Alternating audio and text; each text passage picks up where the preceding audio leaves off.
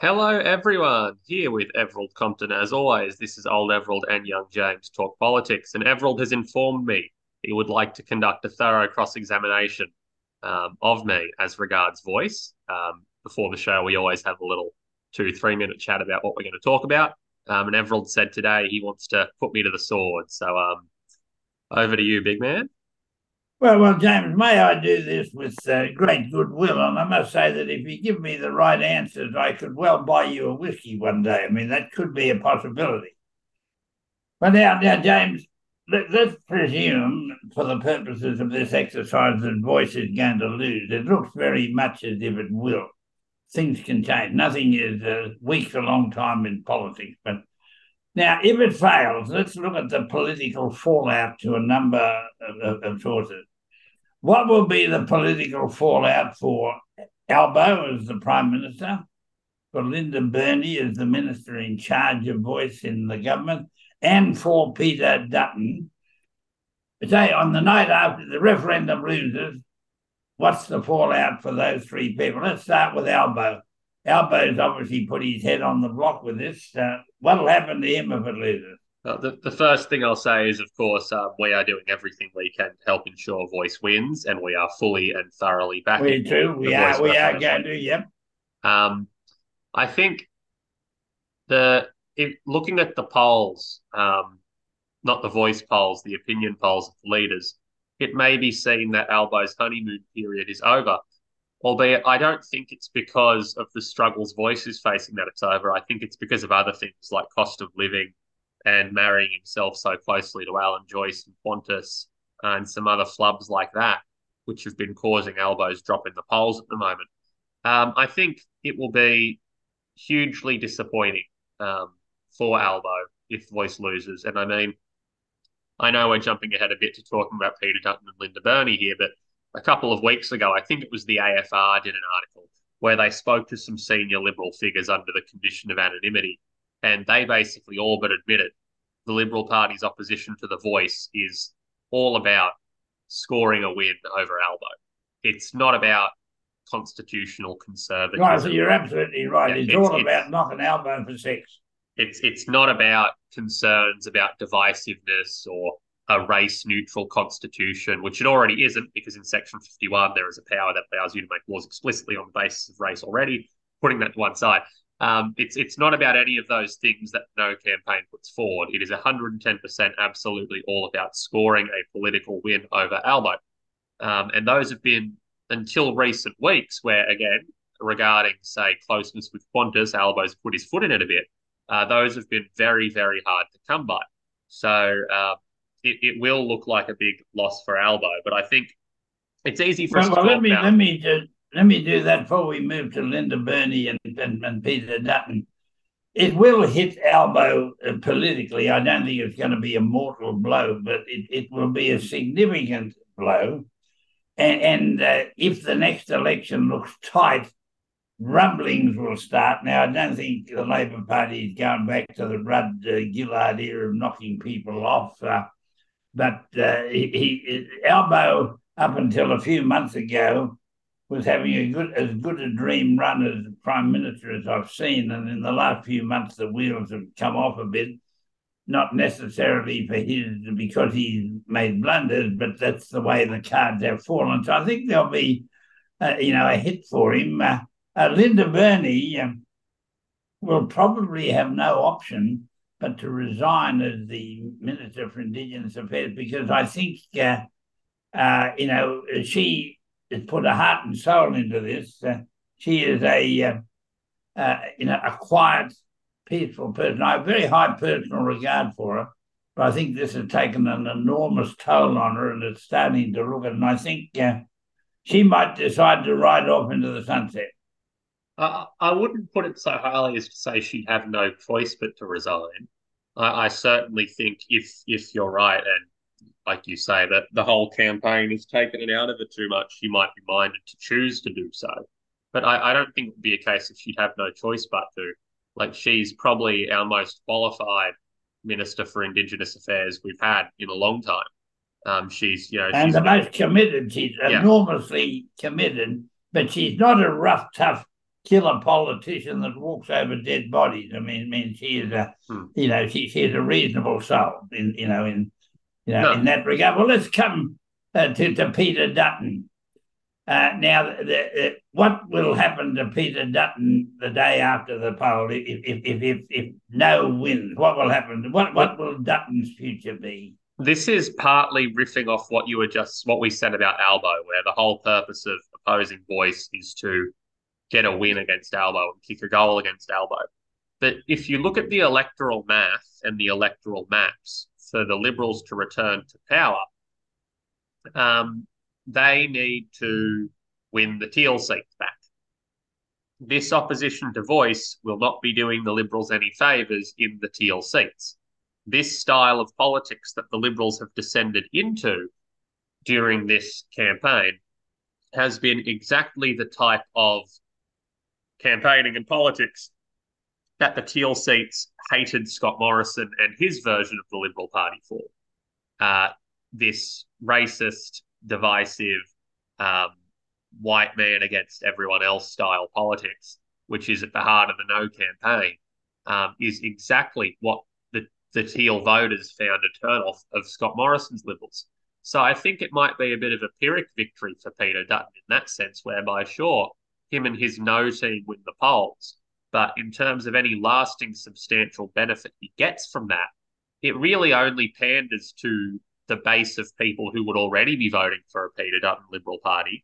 And it doesn't really do anything to expand his tent, or because Peter Dutton's biggest issue right now is that people think he's got no tact, no class, he's a thug, he's a racist, etc. This No campaign is doing nothing to dispel those myths. It's only helping big him up with the people who see all those things and already think, yeah, that's great, that's awesome. Well, let me give a bit of old pragmatic politics. I don't think the win is going to do Peter Dutton any good. I Yep. think if people decide not to vote for Albo and his team because of this, they say, well, they've led us into a fiasco. They will vote Teal before they will vote LNP and Peter Dutton.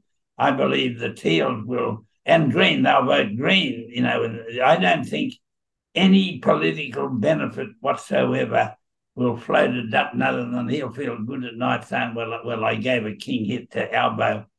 I think there's a possibility that I don't believe the Teals will lose any seats at the next election. And I think there's a possibility they'll pick up some more. And there's some independents running in various places who aren't Teals at all. And so I want to say that I think the political benefit to Peter Dutton will be nil. Am I right or wrong? No, I think you're entirely right. I'm seeing some articles out there claiming that the model that the Liberals are trying to use to get into power is essentially the same model as last time, whereby they plunge Labor into minority government at the next election. And then the election after that say, look, Labor, Green, Teal, chaos, rah, rah, rah, and kick up a big stink about that and get back into power that way. The problem is for that, like you say, um, it seems like the Teal voters love their members who have been doing a great job representing what their voters want They've in been Parliament. working Yeah. hard and well and smart, in my view. Yes, 110%. And over and above that, again, the thuggery and the racism and the viciousness and the anger, just the seething, white hot, unbridled Anglo-Australian angst, the John Howard era angst from this No campaign is exactly the sort of undercurrents that were in Scott Morrison's Liberal Party that caused people to vote Teal in the first place in those seats. And I don't think this No campaign has done Peter Dutton any favours in winning back those voters who are uncomfortable But with the thuggery of the Morrison government and are seeing no different from this iteration. so well, now let's move from the three pollies to the main advocates for voice. We've got Marcia Langton, Noel Pearson, Jacinta Price, and no, not Jacinta Price, Noel Pearson, Megan Davis, and Thomas Mayo, the main ones. Are they going to get the blame from their own people? Will their own people and say, look, you mob stuffed this up with a crook campaign. And they haven't run a good campaign, which is one of the reasons why this is in this. They haven't convinced individual white voters, put white in inverted commas, individual white voters, that this is going to help. And they say it's good for Australia, but they haven't said to Granny Smith, how does this make your life better? And that's one. So will they become fallen idols in the Indigenous world, those four? I don't think so. I think they've done everything they could. I think a big part of why, like we talked about on the show last week, I think a big part of why the Yes campaign has failed is not necessarily at their feet, and a lot of it's the willful ignorance of the public. That can be seen in the "If you don't know, vote no" slogan. If you're proud to say "If you don't know, vote no," what you're essentially saying is, "I'm a giant moron who can't read, and I'm not bothered to find out how to." Like that. That's what "If you don't know, vote no" says. And I mean, when you're up against something like that, when you're up against so many people willfully shutting their eyes and ears to the benefits that voice can bring and choosing to live in ignorance and fear rather than take the steps to find out where the players lie. I think it's hard to ascribe too much blame to people like Marcia Langton and Thomas Mayo and Noel Pearson and Megan Davis on that front. I think they'll take a king hit. From the, I don't rejoice in that. When something fails, the general tendency of the world is to find out who we're going to blame. For the whole thing. You see, they failed to connect with these voters you're talking about, who are quite happy to pick up every little thing and run with it. Let's take the 2019 election. I mean, you and I have discussed this in the past. Bill Shorten had 150 policies in a book, and I read them all. In all my years in politics, I've never seen a better list. There one or two where you could needed improvement, but enormous work went in with 150 policies which have transformed Australia. All Morrison did was get up and say, this bloke, Shorten, you can't trust him. He's going to pinch your dough. He's going to pinch your franking credit, and he's going to stop you getting your property gains and negative gearing. He can take it off you. And he won by saying that rubbish, and Bill Shorten lost after years of preparing 150 years. Those people around who were worried about losing their franking credits are the same people as in this. Am I right? Yeah, no, absolutely. And I think I said this last week that it's like, that group of people you named, Thomas Mayo, Noel Pearson, Professor Megan Davis, and Professor Marcia Langton, they're not the first group. Marcia Langton, yeah. They're not the first group of people to come up against this hateful campaign of apathy. Like you say, Bill Shorten fought against it, and Morrison beat him. We had successive generations of Labor leaders go up against Howard, who was running from the same playbook. And until Howard got greedy with work choices, he knocked down all comers. So I think that we are yet to see, barring exceptional circumstances like the 2022 election, anyone have been able in this country's history to defeat that style of campaign. And I think really what that should lead to is a lot of soul searching in this. It won't. It absolutely won't. But it should lead to a lot of soul searching in this country as to why we are so vulnerable as a society to such greedy, personal, individualistic, us against them campaigning. Well, let me ask you another person. Just say you're Albo. Now, first of all, you don't look like Albo, but let's say you're Albo. The day after the election, it's crashed around your ear. The day after the referendum, rather, it's crashed around your ear. What do you do then? You've got an Indigenous population disillusioned. You've got the rest of the population about now, who I think a lot of them after it's over aren't going to feel terribly proud of themselves. What would you do? Because this thing's not going to go away. If we knock this back, all we're doing is kicking the can down the road and telling our grandkids, well, we didn't have the guts to fix it. We were frightened. We hope you're less frightened and you're going to fix it. So what do you do? the day after the election to get this fiasco out of the dust? I think the best thing you could probably do the day after is to immediately get on the front foot with reconciliation and closing the gap. A referendum goes down the day after. You've got to be able to announce something, some policy or some program um, to keep reconciliation moving forward. We cannot let a repudiation of voice, if it happens, like you say, it's just kicking the can down the road. The life expectancy of Indigenous Australians is 8 years less than non-Indigenous Australians. It's not like if no wins, we're going to wake up on Sunday and every Aboriginal person's going to live 8 years longer. These health inequities, socioeconomic inequities, criminal justice system inequities, land inequities, water access inequities, they will all persist. And the best thing to do in the event that the referendum fails would be for Albo to say, well, right, like, I'm sorry, to solemnly throw his hands up and say, I am in part responsible for this. I put this referendum up and it went down, but that's not going to stop us from kicking goals for Indigenous people and kicking goals for closing the gap. And here's our plan to close the gap. And if Peter Dutton wants to stand in our way, then so be it, sort of thing.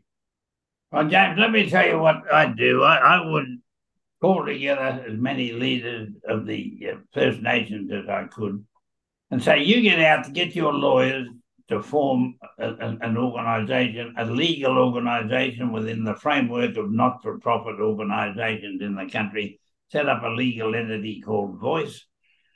You asked people who supported you in the campaign to give you some funding, and you asked the Electoral Commission to hold an election for you where you're going to pick 25 people to be the governing body of Voice. And then you then come to parliaments anywhere. This becomes your forum that you create as First Nations. After all, you never ever ceded your land. You set up your own parliament. And if you apply to the government, I'll give you some money as well. And you just not an advisory body. You can get out there and try and do things. You can form an alliance with mining companies, with banks, with anything you want to for the betterment of your people. I'd set up your own Voice and let it go. Now, what do you think of that? I like it. And I mean, when people talk about how if we, whether it be legislated in the Constitution or whatever, how Voice would privilege one group of people over another because it would give Indigenous people special rights of advisory. That's simply not true. Rio Tinto has a voice to Parliament. Qantas has a voice to Parliament. The big banks have voices to Parliament. The police have voices to Parliament. Everald Compton has a voice to Parliament. You go down there and give your say 2, 3, 4 times a year. There are like billionaires. Clive Palmer, he has a very loud voice to Parliament. Indigenous people, to recognise a constitutional voice, they would not be the first nor the last group who gets a say on Capitol Hill. In fact, they would be a group who probably should have been having a say on Capitol Hill for the last 122 years of federation, and it's come 122 years too late. And there's a model to follow. And we better move on in a minute to something else. In America, when Martin Luther King ran his great crusade, he got there because African Americans had set up an enormous organization called NCAAP. Don't know what it stood for, but it was a body they set up, like I'm talking about here, run by a fellow called Ralph Abernathy, who was a mate of King, and they lobbied forever about all the things that were needed, and they weren't beholden to Congress, but Congress got to know that they defied NCAAP at their risk. And I think that's a role model that could be followed. No, the National Association for the Advancement of Coloured Peoples, I believe it stands for. There's a trivia question answer for you. But I think you're entirely right. I think you're 110% right, because voices to Parliament is not a new concept. And again, business and lobby groups and religious groups and private groups and other groups have had voices to Parliament for as long as time, and it is long overdue that Indigenous Australians have one as well. True. Well, now look, let's move on. Well, first of all, let's finish again by emphasising that you and I are working for a yes vote, and we'll keep working for a yes vote until 1 second before midnight. And that's what we'll do now. Housing, we do that quickly before we get on to good and bad, guys. The housing bill has gone through Parliament. To me, it was a good exercise in democracy. First of all, I agreed with Albo and Jim Chalmers about setting up a permanent fund like the Future Fund to do this. Now, there wasn't enough money in it, but I think they put in as much money as they felt the budget could stand at this stage. The Greens opposed it in all sorts of ways. They didn't get what they wanted, but they got some extra cash in it. They didn't get their price caps and all this, but both sides gave in the end, and we came to a deal. Now, that is what I think is good about if we had minority governments. We don't have one now. That's what happens in other countries in the world. The government's got to sit down, negotiate, come to a deal. And I think it was a perfect exercise in democracy. I think Albo was gracious enough, and Jim Chalmers, to give him some extra money. The Greens had to acknowledge that their extremist policies, they usually go for the perfect, and then have to back off. Well, at least they backed off from the perfect, and that showed some, sense of it, of it all. And I think they might have learned the lesson that extreme politics don't get you anywhere. But I think it's got to be a step forward for Australia. What do you think? I suppose, as regards your point about extreme politics, it's important for the Greens to be able to anchor at a really far position so they then have space to negotiate down. Like, as in, so in the end, originally there was going to be $1 billion for public housing. The final deal is there will be three, and that's because of the Greens. And big thumbs up to the Greens for getting that. Now, they started with the position of, rent caps and $5 billion for public housing. So they were able to negotiate down to three. If they started at three, they probably would have been negotiated down to, say, 1.5. So I think there is some value in them starting out the broad brush. So then when the negotiating comes, they can move to the middle and have a bit more wiggle room. I should also say that Greens housing spokesperson Max Chandler Mather, who kept calling for Albo to implement rent caps, Albo can't do that per the Constitution. Only the states can do that. And a rent cap would not pass the New South Wales upper house because there are libertarians and all sorts of cranks and weirdos like Mark Latham in the New South Wales upper house who would never let that happen. But at the end of the day, it's a really look, the policy's not perfect. It's far from perfect, in fact. But huge credit to the Greens for wringing out $2 billion more for public housing than otherwise was going to go towards it. That's really huge. And I think full credit to all parties for avoiding some sort of double disillusion trigger or free kick for Peter Dutton to say, look, Labor can't get their flagship policy through and stuff like that. So, yeah. Yeah, no, it was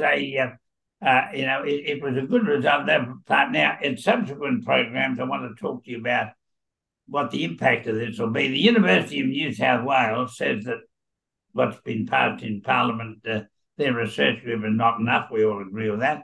They say we need 30,000 new houses a year for the next 20 years, even to make a mark on the whole thing. Now, this raises things. Where do you put them? Do you have big suburban sprawl? Do you go up in the air?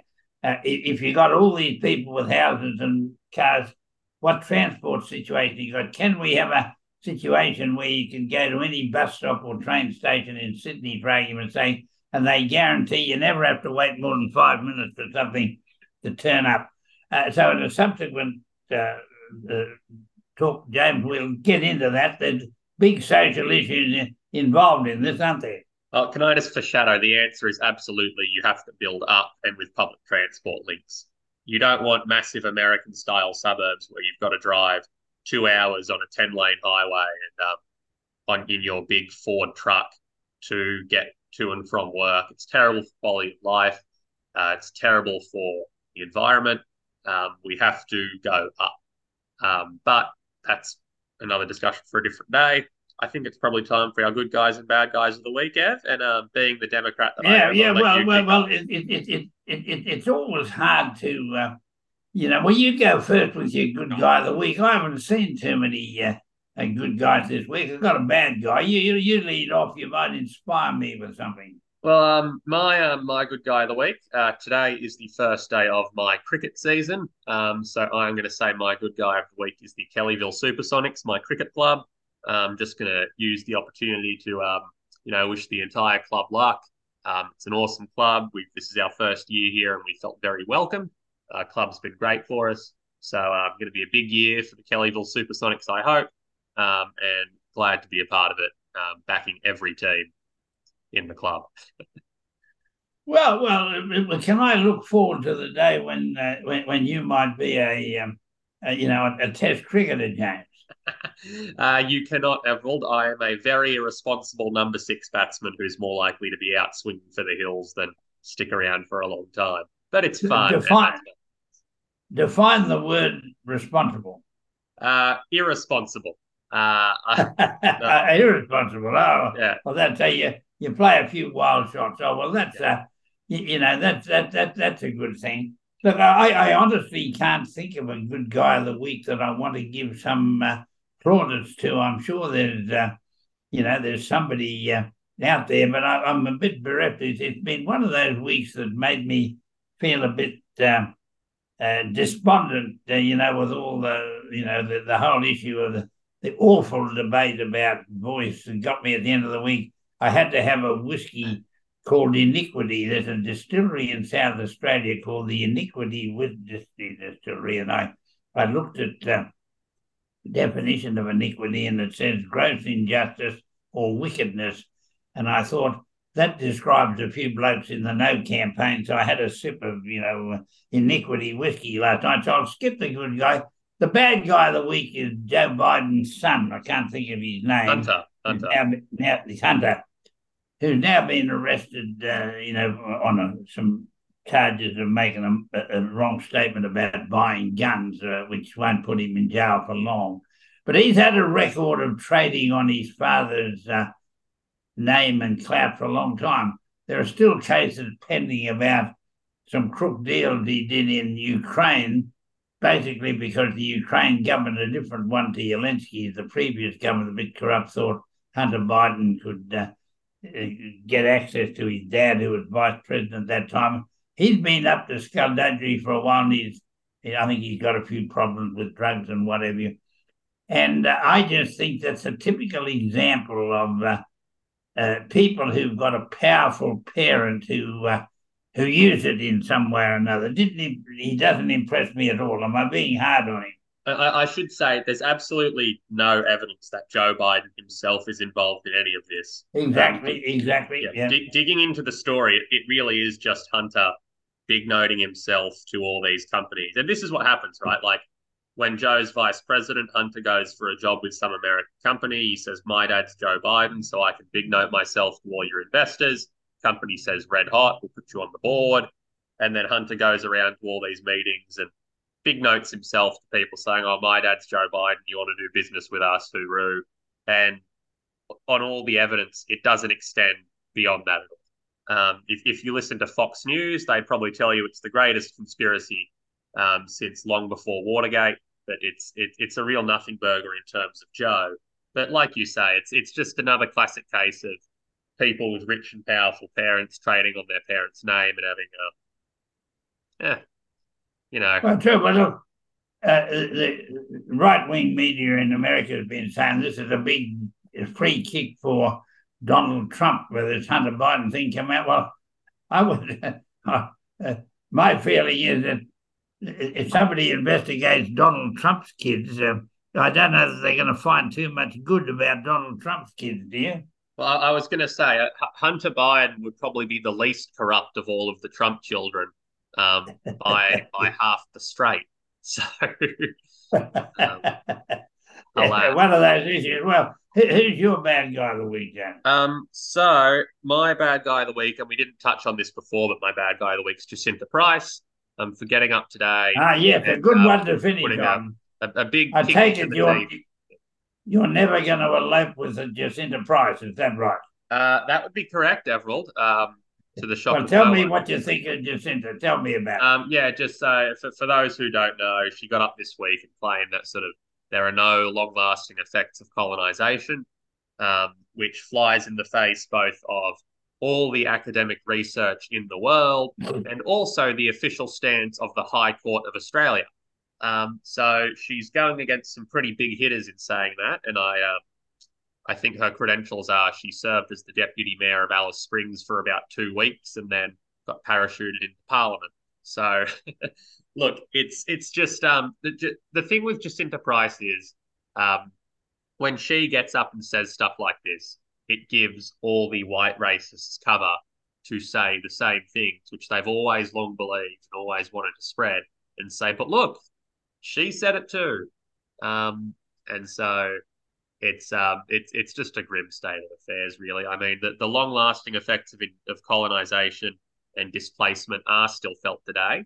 I'd like Jacinta Price to explain perhaps why Indigenous people again live for 8 years less than white Australians, why they are incarcerated and criminalised at significantly higher rates than white Australians, why Indigenous youths kill themselves at 2 times the rate of non-Indigenous youths, unless she thinks these are all just coincidences or genetic predispositions. I would suggest that the long lasting effects of colonization, displacement, invasion, and genocide probably have something to do with it.